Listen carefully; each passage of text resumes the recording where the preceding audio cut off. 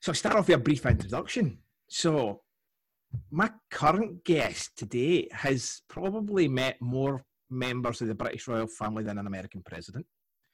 Has done more adventure sports in the second half of his life than he's probably done in the first half. He is ex-military veteran. He has a very erroneous honour, which he will sure to touch on. Made his own documentary, author, writing a current book, Dad of Three, multi-medal winner, TV personality, podcast host, entrepreneur, and just an all-round and he also works for the Royal Marines charity as well. So our current guest is Mark Ormrod. And for the longest time, I had that R and M mixed up in my head. Oh, did you really? A lot of people do that. Do you know what someone called me once? What? Mark Hemorrhoid. So mixing the M and the R up is no big thing. How do you get to that? I have no clue. Absolutely no idea. I mean, it's not like, I mean, my kids, I've got one called Lachlan, so you get Lachlin, you get weird stuff, or it's not like it's some weird Celtic spelling name, like Siobhan, spelled Siobhan, yeah. And we're calling it Siobhan. Siobhan. Like that. Yeah. So, I've got notes here, and I've been the last couple of days just trying to catch up and try to think of something different. So I have a buddy who used to be at Headley Court. Okay. It wasn't at your time at Headley Court. So I had a question is, what was your time at Headley Court like? Because you're a bit of I'll say a jokester or a trickster and like to have some fun. What was Headley Court like for you? Do you know what, right? Considering the reasons we were there, yeah. You know, for those people listening that don't know, Headley Court is a military, or it was until it shut down recently, a military rehabilitation centre that deals with anyone from a twisted ankle to becoming a tetraplegic. So if you go to Headley Court, basically it isn't for a good reason. You know, you're facing some sort of adversity, some sort of challenge.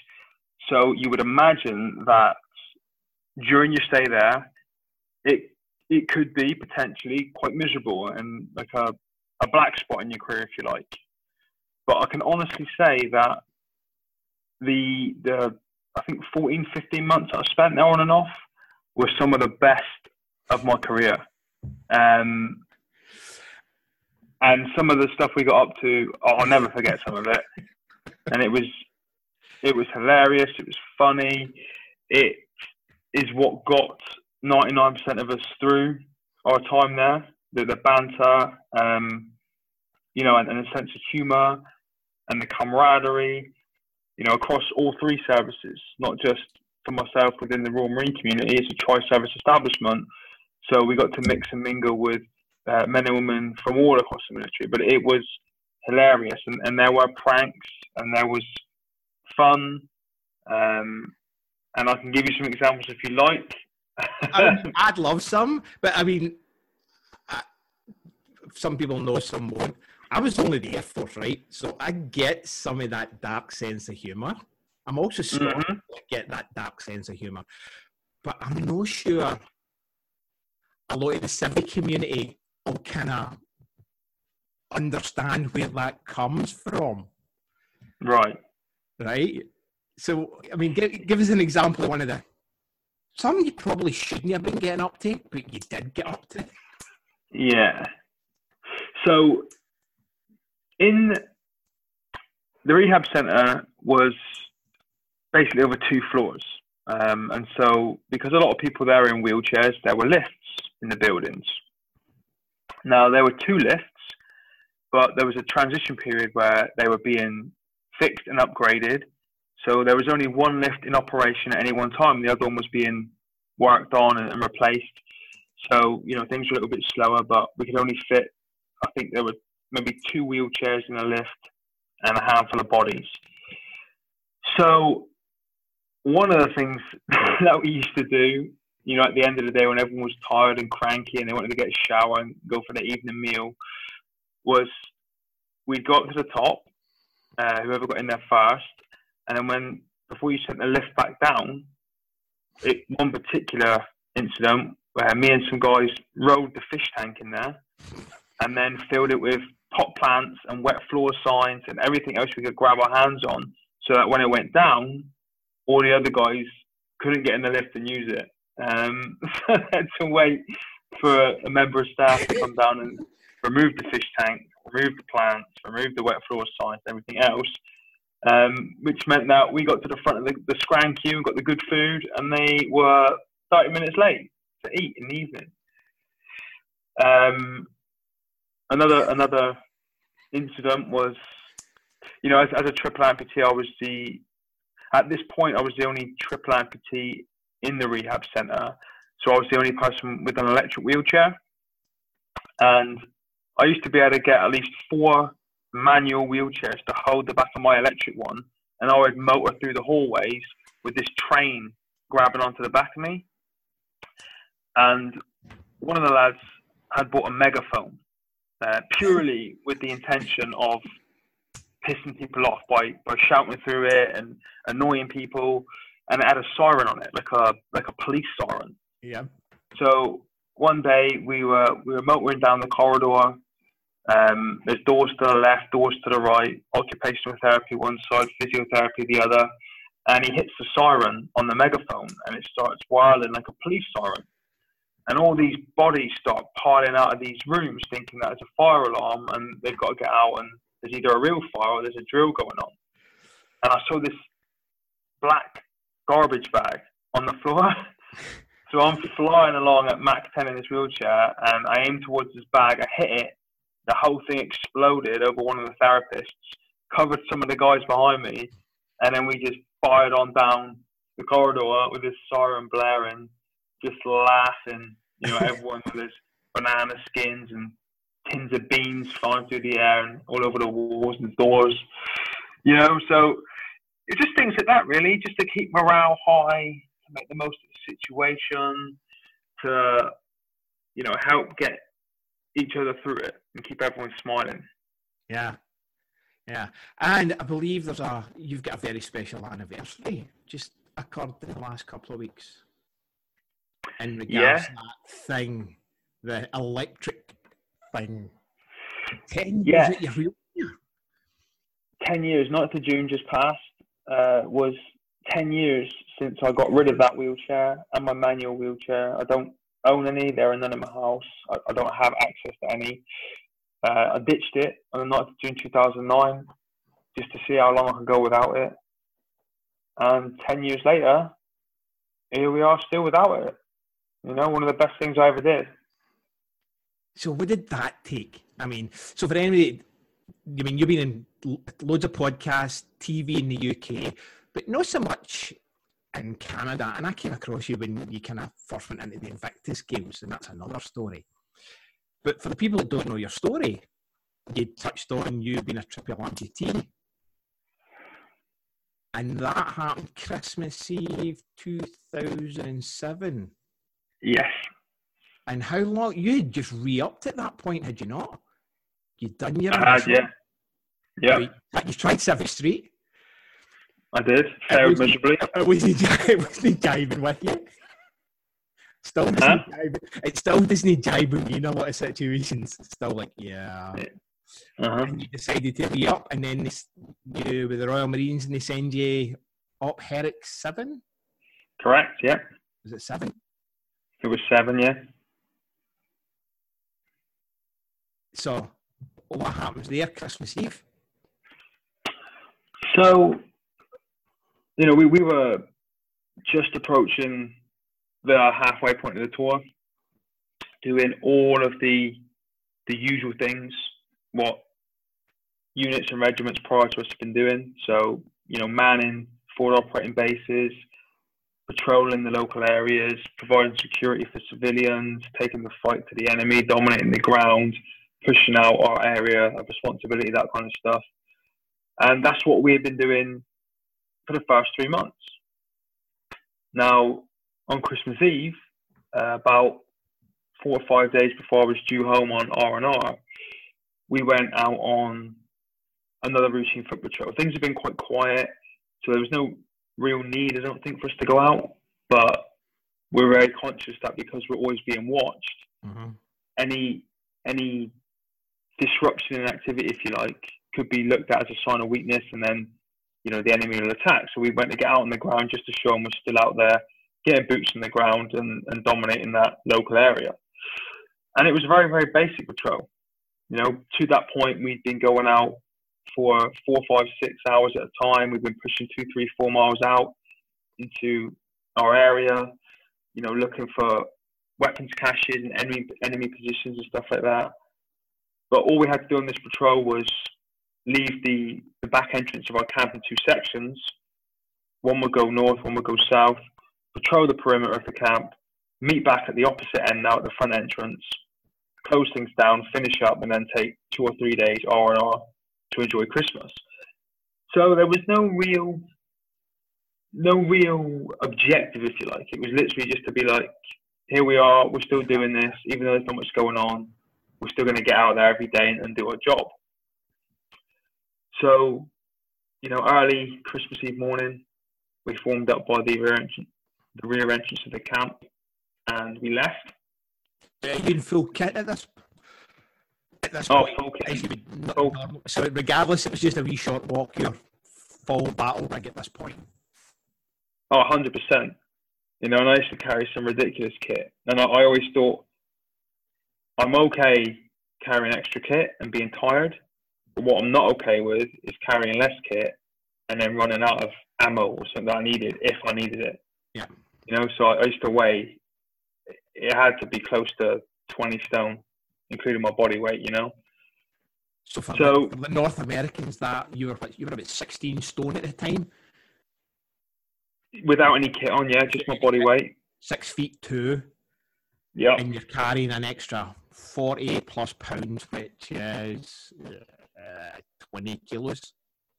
Yeah, weapons, ammo, something called ECM. It's electronic countermeasures, which is used to scramble signals from people that want to remote detonate IEDs, all that kind of stuff. So, you know, weighing a lot, but always prepared. Yeah.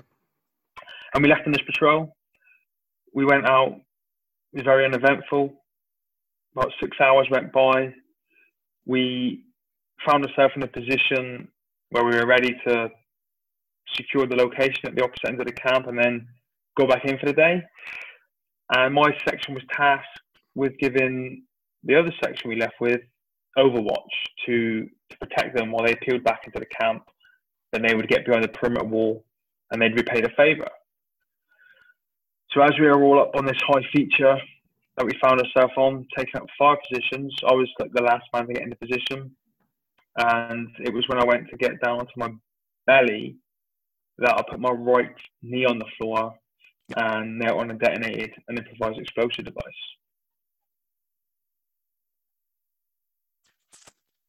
And then the next part is kind of, again, something a lot of people are not going to get, is that you're fully conscious most of the time. Yeah, I was conscious throughout the whole thing. I remember it. You've got your buddies round about you, and you credit one young guy, I think he said 8 weeks out of basic training, like still getting the absolute shit ripped at him. Yeah. Just stops and says no, and then clears an area with him and the rest of them before they come to you. What was that time like for you? Because you said you're conscious of this. It was hectic. It's hard to describe. Your internal world is going at 150,000 miles an hour, but your external world is almost in slow motion. So your head's just going crazy with all these thoughts, feelings, observing everything. You're hyper vigilant. Your adrenaline spikes. You know, you're bleeding out in the middle of a desert. But when you look around, it's almost like everything's in slow motion. You know, and it's very surreal. It almost feels a bit like a dream, which is, you know, I guess it's your body's way of coping with it. Yeah. but the guys I was with were phenomenal. You know, you all get given predetermined tasks before you go out on a patrol. Yep. And when you practice these things, you know, lads will mess it up time after time after time after time. But when the shit hits the fan and you need to get it right, they did it to perfection. And, you know, that lad you were talking about there, he was the closest one to me. He pulled a bayonet out, starts prodding the ground, clearing the safe route so when the medic gets to me, he can run straight in. Guys are already on the radio, scrambling the medic. Other guys were coordinating defensive positions in case there was a small arms follow-up attack.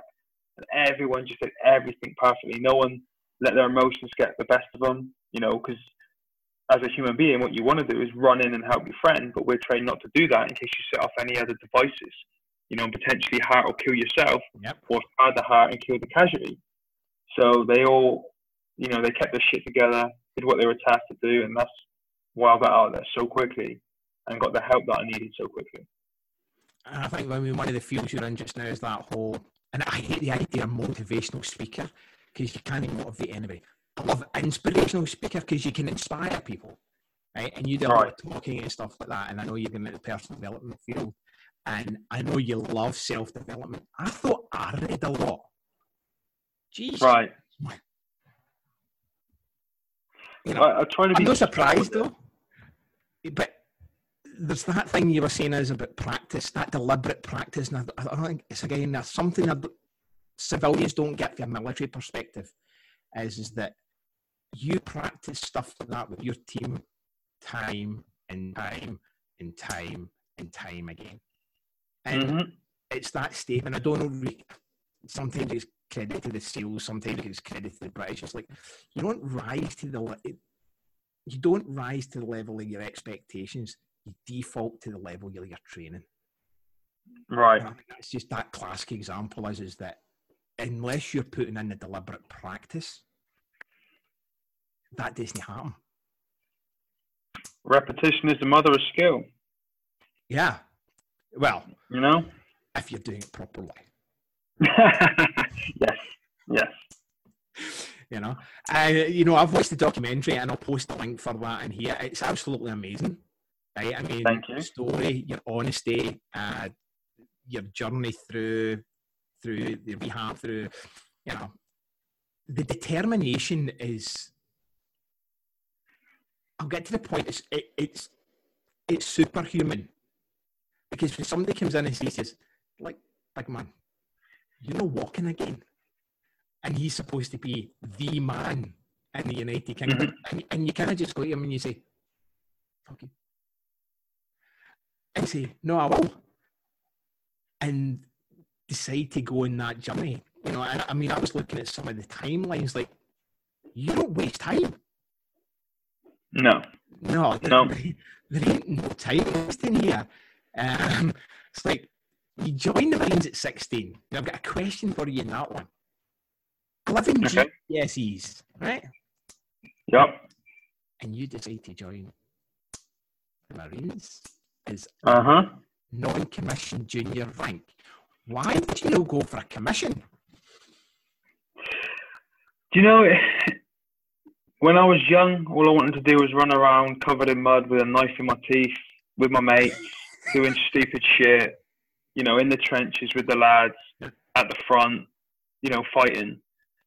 And I thought, if I do that, get that out of my system, do what I need to do, then maybe later on in life I could get commissioned. And I think now, you know, I'm 35 years old now, and I would be 18 years into my career because I joined in 2001. I think that's where I'd be now. I'd probably have commissioned to be an officer. You know, I haven't get all that alpha male macho stuff out my system, and then did something more with my head than with my bicep. Well, see, so there's a great segue. The head and the bicep. So it looks like in some of your fitness has been like a major component of your recovery. Yes. At one point, I think you were into bodybuilding, and you were chasing that six pack. Yes.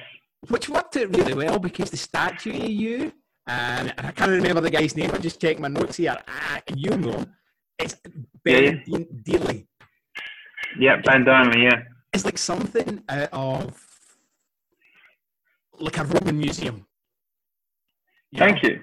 It's like one of the things is like if anyone's ever been to Greece or any of these museums and they see, normally, unfortunately, it's part of a torso, the sculpted aspect of it, that's your real body. You know, it was. It's not been ransacked by some foreign invader and 2,000 years later. You know, that's how you look, how fit you are. Like everything at that current moment in time is you. Other than the fact I don't think it's got a head, because that's not a good part. That's, you don't. No, yeah, I kind of need that. You need that one. But that's your fitness, and I notice you're wearing your My Protein shirt. Yes. You've been with these guys for what? Literally since the start of your recovery? No, probably about 4 years. It's only 4? Yeah, I think so. And you seem to be a big part of them, they're a big part of you. How did that relationship develop? It's through a friend, actually, another ex-Marine. Him and his brother, he's got an identical twin brother. They were My Protein athletes a couple of years back, and they introduced me. And I went up to meet the guys, had a conversation, let them know a little bit about what I was about. I guess they must have liked it, and then they took me on.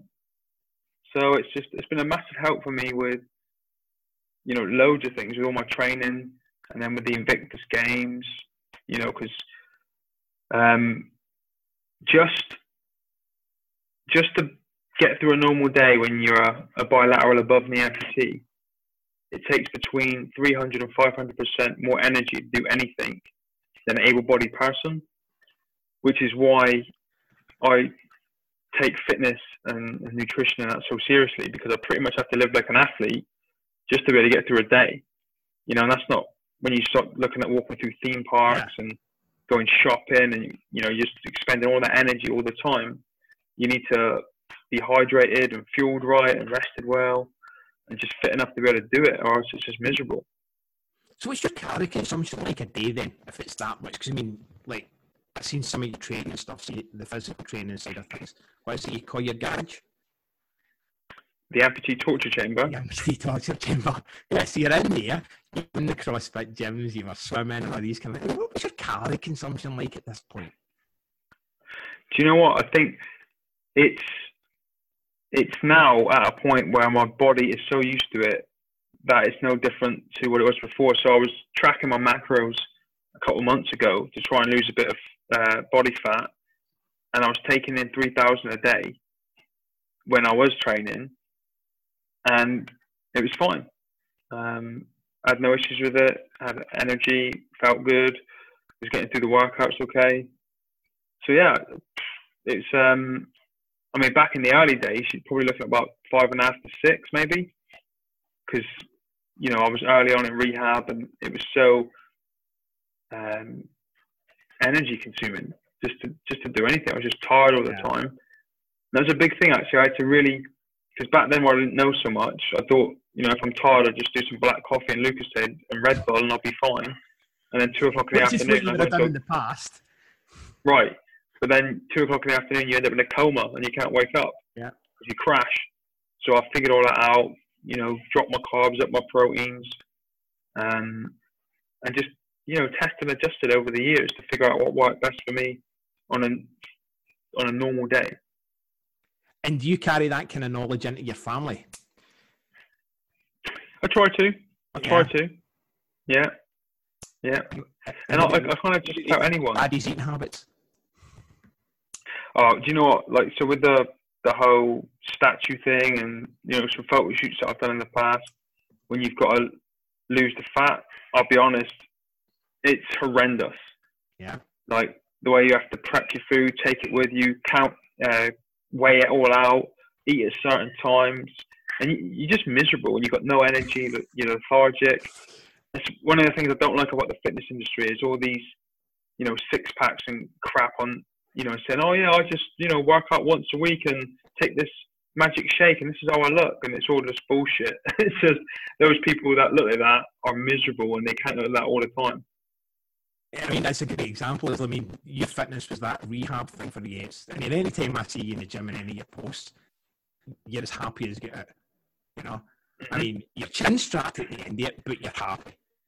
Yeah. You're saying when you're having to do these things for, we'll say, any kind of that modern perspective, it makes you miserable because it doesn't let you be you by the sounds of it. It becomes so restrictive. Yeah, I mean, I remember I did a photo shoot once for Men's Health, and I was up at my in-laws' house up outside London, and I was lying on the front room floor about 10 o'clock in the morning waiting for the photographers to turn up, just nibbling on dry crackers because I had to be just as shredded as I could be, and I couldn't be bloated, and I was just nibbling on crackers, feeling lightheaded, just miserable, just waiting, just like fantasizing about a cheeseburger when these guys left just to go and dive into a McDonald's or something. Now, I know you do a lot of work with school as well, and you go into schools and you talk to schools a lot. Do you tell them this, about the realistic aspect of what you see within the social media realms and what the real world is like, just to kind of bring them back to reality? You know what I mean? I do sort of if the situation dictates. I try to keep everything that I talk about, at schools and online positive. But I'm a big, not a hater, but I'm not a big fan of reality TV or any of this stuff because, kids watch this now and they look up to these people, and a lot of it is just fake and just rubbish, but they aspire to be like them because they're on TV, and I try and say, look, that's not life. Use your head. Don't go on some reality TV show where, you hook up with this person, then the next minute you're in a newspaper because you've broken up, and, your daily life is a magazine article. That's not success, and you'll be miserable doing it. Do something worthwhile that takes effort and energy and is positive, and it'll make you grow as a person, So for somebody that's written a book, done all this stuff in the Invictus Games, everything you've been through, you just mentioned success. What is success for you right now? Just being a little bit better than I was yesterday. Because I know you've been balancing 2019. Are you finding that? I think you see at the end of 2018, you says, I'm going to take it easy, I'm going to slow down a bit, Has that happened for you? Nope. Not at all. But when you say, what is success? For me this year, it's been about figuring out how to do that, to juggle that stuff in the most efficient way, which still makes me productive. So, for example, I've been thinking about it for a long time. I finally bit the bullet and hired myself a virtual assistant. So with all the emails I get, like you said earlier, I've got a full-time job with the Royal Marines charity. That's my priority. But outside of that, I've got an email from my website. I've got a personal email. I've got my personal Facebook, my professional Facebook, a Twitter account, an Instagram account, a LinkedIn account. I run the charities, Instagram, Twitter, Facebook accounts. So I'm constantly bombarded all day with DMs, emails, all that kind of stuff. But now I can filter a lot of it off to my virtual assistant, which saves me hours every week. That's just a stranger. I used to, like the last couple of years, I'd be up at 5:15 in the morning, training, working, and I wouldn't go to bed till 11 o'clock every night, sometimes later than that, because the evenings are the only time I could do the emails, because I found that, 2 o'clock in the afternoon when you're doing it, the minute you send one, you go into the next one, the previous one pings you back, and you just constantly, firefighting emails, and then, before you know it, 3 hours have gone by. So I figured out a way to make that more efficient, my training more efficient. Like you said, right now I'm juggling. I got my ghostwriter, she's around the corner in the house. I've been spending 2 weeks writing my next book. She's got another 2 weeks of that to do. I've got some other projects on the go, which are really exciting. All after the 9-to-5 job. Yeah. And no including your speaking gigs. Exactly. You know, they're still coming in thick and fast now. You know, I've just had a 95% locked in a 6 talk thing next in February, which is 2 weeks of my time taken up. But in that 2 weeks, I've still got to be working. I've still got to be doing other things, social media, marketing, all that kind of stuff. I'm just trying to figure out all of that right now, how to make that as efficient as I possibly can. And you're a dad and a family man and always have been. So how are you balancing, or balance is the wrong word here. I'm struggling to find a good one for it. How do you make time for that side of it, for the family side, when you have got a schedule and you're dedicated to it? I mean, you're dedicated to the Royal Marine side. I mean, you're still part of that whole brotherhood. But you're also carrying on all that kind of messaging and changing lives everywhere. You know, how do you then get your balance back into the family side? And I said I threw balance in again, and I didn't want to. So one of the things that I'm very fortunate in my job, it's very flexible. So I only have to be in the office on a Monday. The rest of the time I can work remotely, because it isn't, my role effectively isn't a 9 to 5. So, you know, one day I could be working in the office on a Monday from 9 to 5, but then Saturday I could be in London at fundraising dinners till 2 o'clock in the morning, you know, but that's all part and parcel. So it's a very flexible job where I can still do, you know, I try to do two school runs a week. I did, you know, I was doing it today, pick the kids up today, and fit all of that in.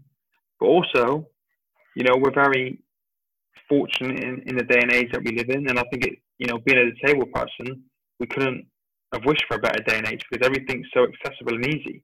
You know, I'm lying in a beanbag right now in the UK, talking to you over my laptop it's 25 to 8 at night here. I don't have to come to a studio in Canada and sit across the table from you to have this conversation with you. Though, so maybe one day when I force you to take up yeah, maybe. I think that's maybe a new challenge for you, because, you know, you seem like that. For people that don't know, I was listening to an interview you gave maybe earlier on this year. And so from a sportsman's perspective, you decided the Invictus Games. And I think you've said that you're not doing another one. I'm not. As a sportsman. Because you got out of the Invictus what you needed. What was it you needed out of the Invictus? Gold medals. Rubbish. It wasn't about the medals. So here's the thing, right? When I first started that journey in 2017, one of the messages that kept on coming out time and time again at all the camps and all the training sessions was that every single athlete had their own individual definition of what success meant. Mm-hmm. So for some people who have maybe post-traumatic stress or anxiety, it could just be coming to the training camp and being around other people. And there were people that turned up on the first day that they ever been to training camp and slept in their cars because they didn't have, you know, they didn't have it in them to get out and share a room with somebody and mix. So just to go through the process and to have attended camps, made new friends, and did a bit of sport was success for them. For other people, it was, you know, I want to beat my personal best. I want to every count improve a little bit. And then on the day of the race at the games, you know, I don't care about the medals. I just want to get my personal best. But for me, it was winning medals, because that is how I define me being the best version of me, you know, with a gold medal. And that's just my mentality. It's been like this since I was a kid.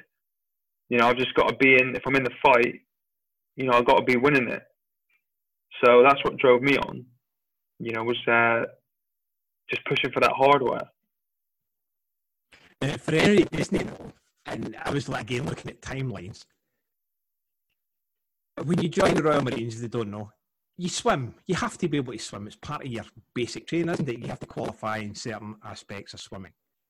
Yes, you have a battle swimming test. Yeah, battle swimming test. That's with all your clothes on, a bunch of gear, and weapon, webbing, uniform. You've got to jump off a diving board, tread water, pick bricks up off the bottom of the swimming pool, that kind of stuff. But you decided in 2016, if I get the number right, is that you hadn't been in a pool since your accident to just start swimming again. Like go old school and chuck yourself in a pool, and then go the next year to the Invictus Games and win a medal. No, so it was probably about 2012 actually. Yeah. And I went to the swimming pool. It was on a naval camp, and I was the only one in it. And there was a lifeguard sat in the office, just reading a magazine, chilling out. That's the normal. Right, so I jumped in the swimming pool, and I just started swimming down, literally straight down the centre from the shallow end to the deep end. And I got to, if you imagine a set of crosshairs above a swimming pool, pretty much bang on the centre of this swimming pool. And I realised that I was getting tired. So I let out a breath to take another one in, which when I had my limbs was fine. There was never any cause for concern there. I just carried on swimming. But this time, with no legs and only one arm, when I let my breath out, I sank like really quickly. And I couldn't figure out why. And I, again, like I said earlier, everything in my head was going at 150 miles an hour, but everything around me was like slow motion. And I started to drown. And I was like, there's no one else in this pool, and the lifeguard's not paying much attention. So as I went under, I flicked my head back to look at the ceiling and managed to get some air in my lungs through my nose just as it was going under the water. And that kept me buoyant. And so I don't know, instinctively, I guess, just held my breath. I thought I need to keep my breath because this is keeping me buoyant, and slowly dragged myself to the side of the pool, got out and was like, I'm not doing that again. Dried myself off and didn't go back in the pool for a couple of years. But the next time is in preparation for the Invictus Games. Is that right? Yes. Yeah. And I think you see this, that you decided, as in Mark Ormrod fashion, is that another brother who's going to earn a race on his own, if he can't actually race on his own, you're like, okay, can I go? Yeah. And decide to go and join him. And then beat him, though. Yeah. I felt a little bit bad about that. But, he's a great guy. So what happened was we became friends in Canada in 2017. And in 2018, I was watching the swimming prelims. Because I'm in such a small disabled classification, we didn't have to do prelims. We just went straight to the final. And there are a lot of Brits in the Australian military. Yeah. And I was good friends with one of the coaches, Neil, whose parents literally live 6 miles from my house where I am now. Wow. And we were chatting, and, like I said, I've been friends with Gary from the previous year, the guy I swam against. And I said, what races is Gary in? He said, 50-metre freestyle, 100-metre freestyle, 50-metre backstroke, this, that, the other. He was doing them all. And I think the last one he said was 50-metre breaststroke.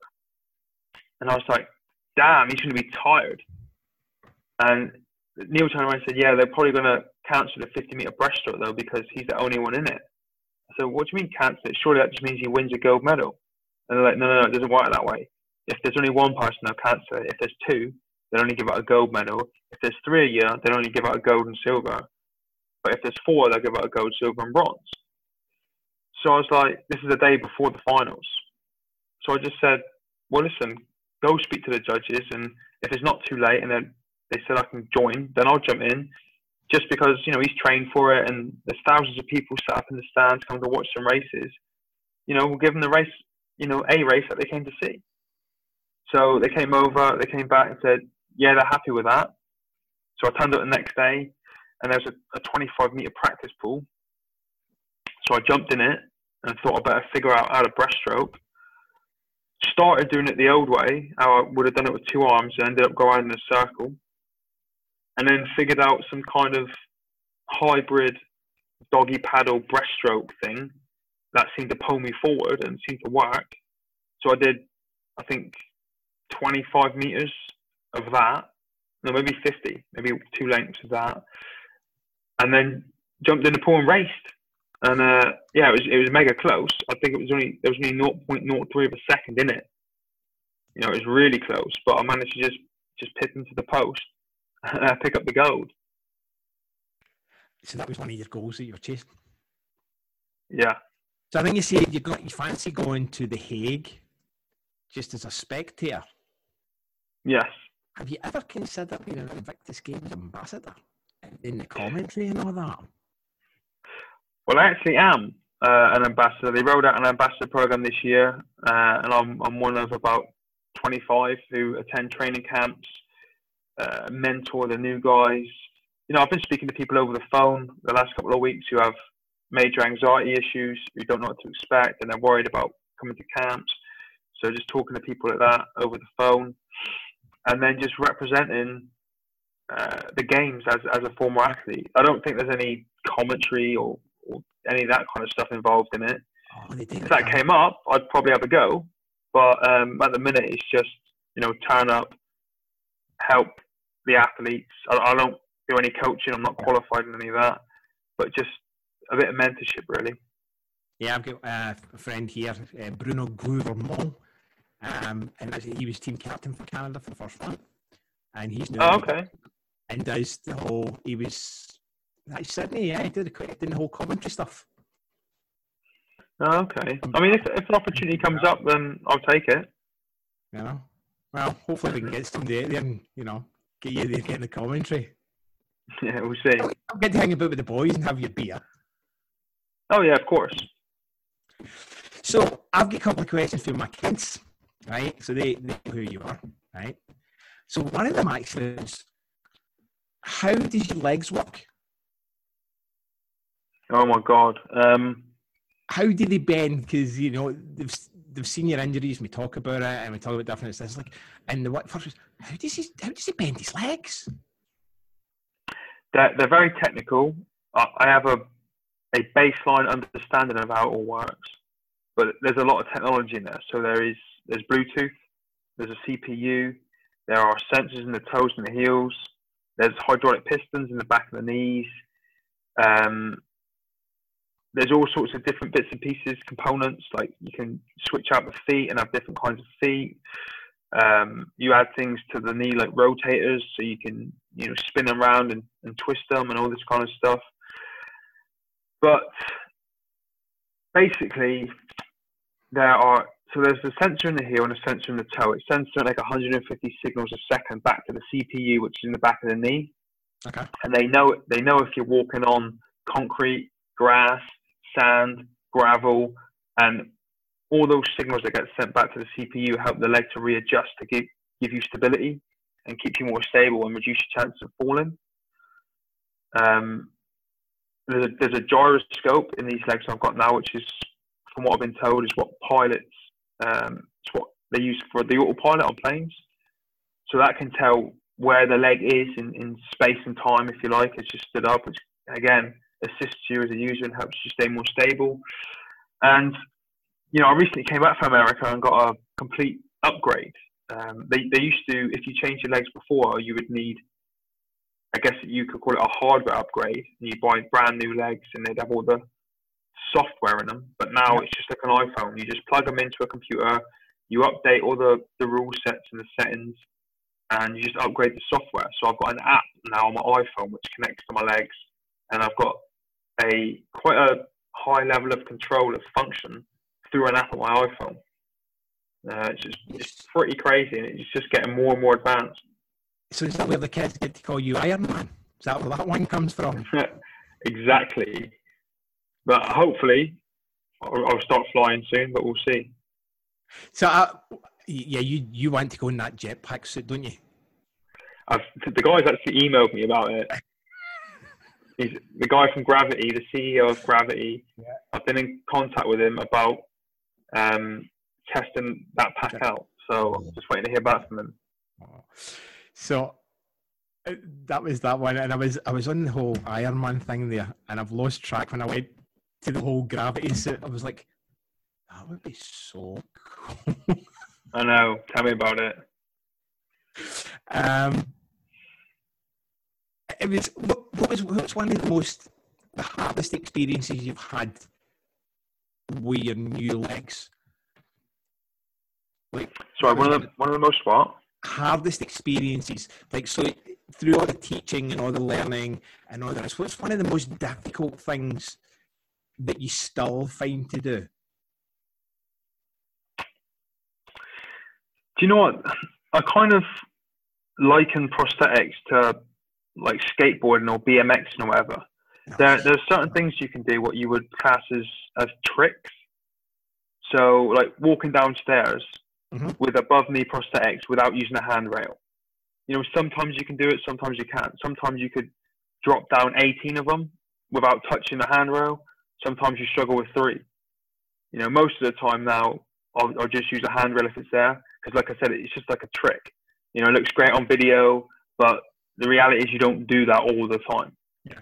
So I struggled quite a lot with stairs in the beginning, coming down them, because it's terrifying when you first start it, and you stood at the top of a flight of 12 stairs looking down.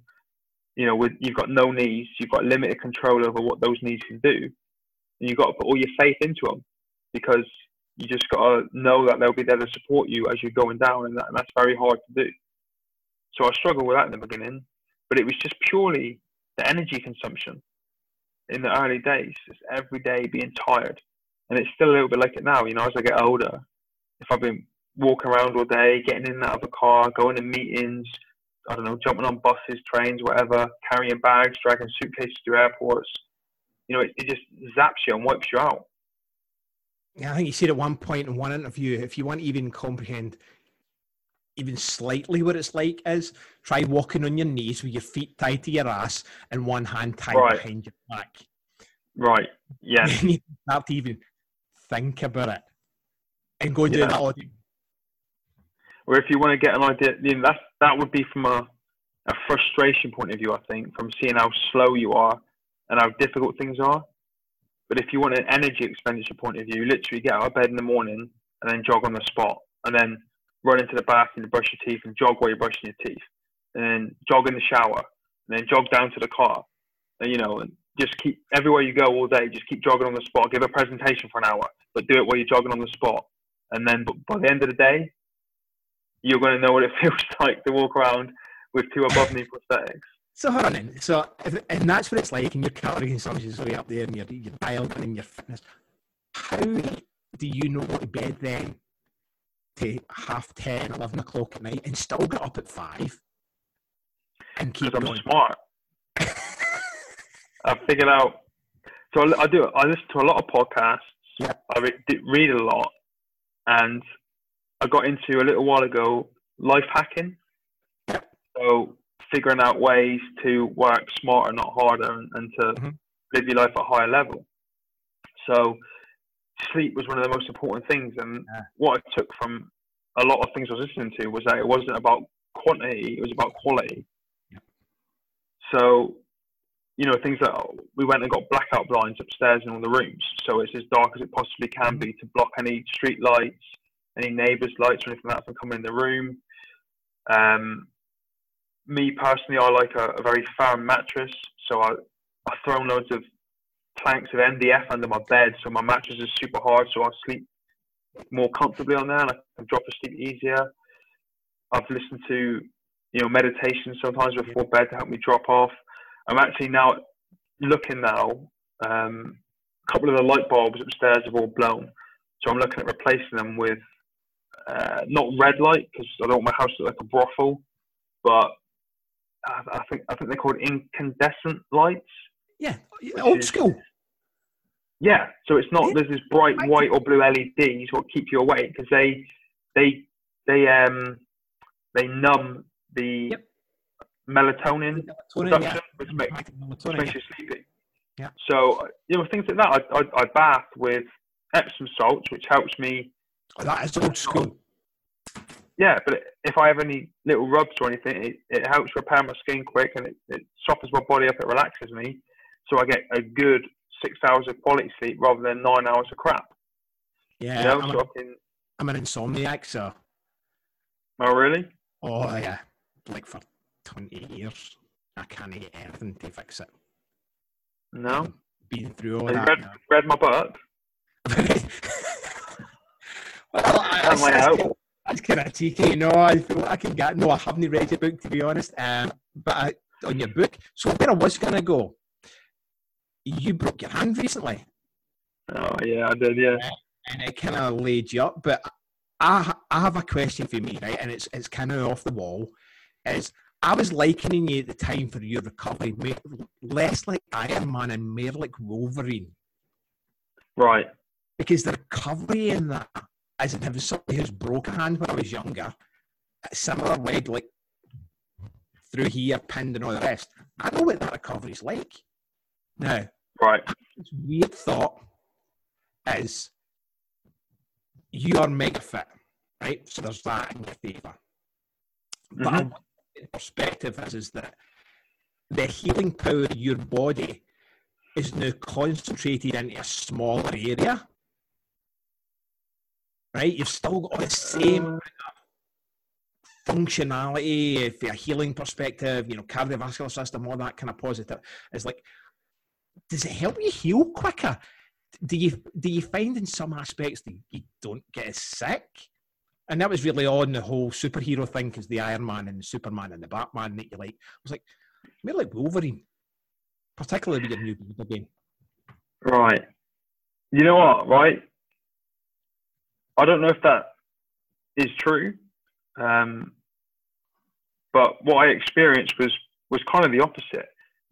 Because, and I was thinking about this, most days, like if an able-bodied person broke their hand, they've got their other hand, right? And they're not walking around on their ass cheeks, pushing with their hand to get around the house when they haven't got their legs on, they're walking. So their hands constantly rested. Yep. Mine never got to rest. I was always, bum shuffling around my house, using my hand to push myself around.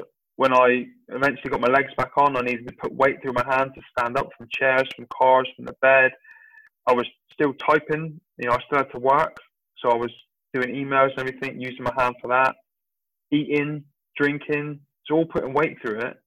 So it was actually getting less rest than it should have, which I think helped. But going back to the life hacking thing, what I did was I ended up sleeping in my daughter's room. Because I didn't want the kids coming in our bed at night and knocking it. But I made sure that I got between 8 and 10 hours sleep every night. I was doubling up on fish oils, magnesium, zinc, drinking protein before bed, just so that when I was getting that rest and recovery and that good sleep, that the nutrition was going through my body at night as well, just to make me heal quicker. I was listening to meditations about healing, just focusing my mind completely on getting better. Because I'll be honest, it scared the shit out of me. I was so scared that I thought it wasn't going to heal that I just went to extreme lengths to try and make sure that it did. Just every day, all I'd do is I'd lie on the floor for 20 minutes at a time when everyone was out of the house with my earphones on and just find these meditations about healing and just focus on it, getting better. So for anybody that's listening, this isn't woo-woo shit, right? Nope. This is coming from a guy who's been in Afghanistan, been in combat zones and all this. Listen to healing meditations. Yep. And you've recovered. It was fast for what it was. I mean, for somebody that really didn't get through an immobilization of the injury, it was less than 5 weeks. And then you go and be a right prick about it. I know what you're going to say. I posted on Instagram and I was like, no. And it's like, no, other arm. And I think that's back to that sense of humour thing. It's like, I'm like, no, it hasn't done it again. Oh my God. Because I was thinking about you, because I'd been watching your story through your 5 weeks or 6 weeks. And I'd known, listening to you, what it was, how you'd been feeling and stuff. And I thought, that's got to really fuck your head up. I never once thought that you were coming at it. And then it's like, right. Me. Yeah, no, I was back in the game. I was just so pleased. I got back in the gym 2 days ago and was just so pleased that I had that feeling back again that you have when you finish a good workout. So just felt, like sharing a joke with someone. Yeah, sharing it in the world. And the point is that I was scrolling through your Instagram feed yesterday. I thought I could pull some faces. Oh yeah. Oh my God. I was like, I started to count and I went, okay, no. I just stopped. I was like, no, I'm not even going to count them. It's like, is that the kind of personality you bring just to about everything then? Yeah, try to. You know? So how embarrassing are you to your kids? How what, sorry? How embarrassing are you then to your kids? Oh, sad, embarrassing. Well, I see you've got some people hanging about. I know what time it is over there. Okay. I've got a ton of stuff I love. New book. Yes. So you've got the manuscript done. You've got it submitted. Are the draft submitted? Is that right? I'm going to find out as soon as I hang up this phone call. And it's called Man Up? Not yet. We've got a couple of working titles for it. We've got a couple of working titles. Right. Yeah. And when do you hope that to be published? All going well? Before Christmas, in time for Christmas. Right. And I can kind of play on the whole Christmas Eve anniversary thing. I wouldn't say it's playing on. I think it's well deserved. It's marketing. Smart marketing. Smart marketing, exactly. All right, sir. Well, thank you very much again. Best of luck with your book. Best of luck with everything. And I'll keep following and I'll get this posted soon. All right, perfect. Thank you. All right, Mark. Thank you very much. Take care. All right, man. Take care. See ya. Bye-bye. Bye-bye.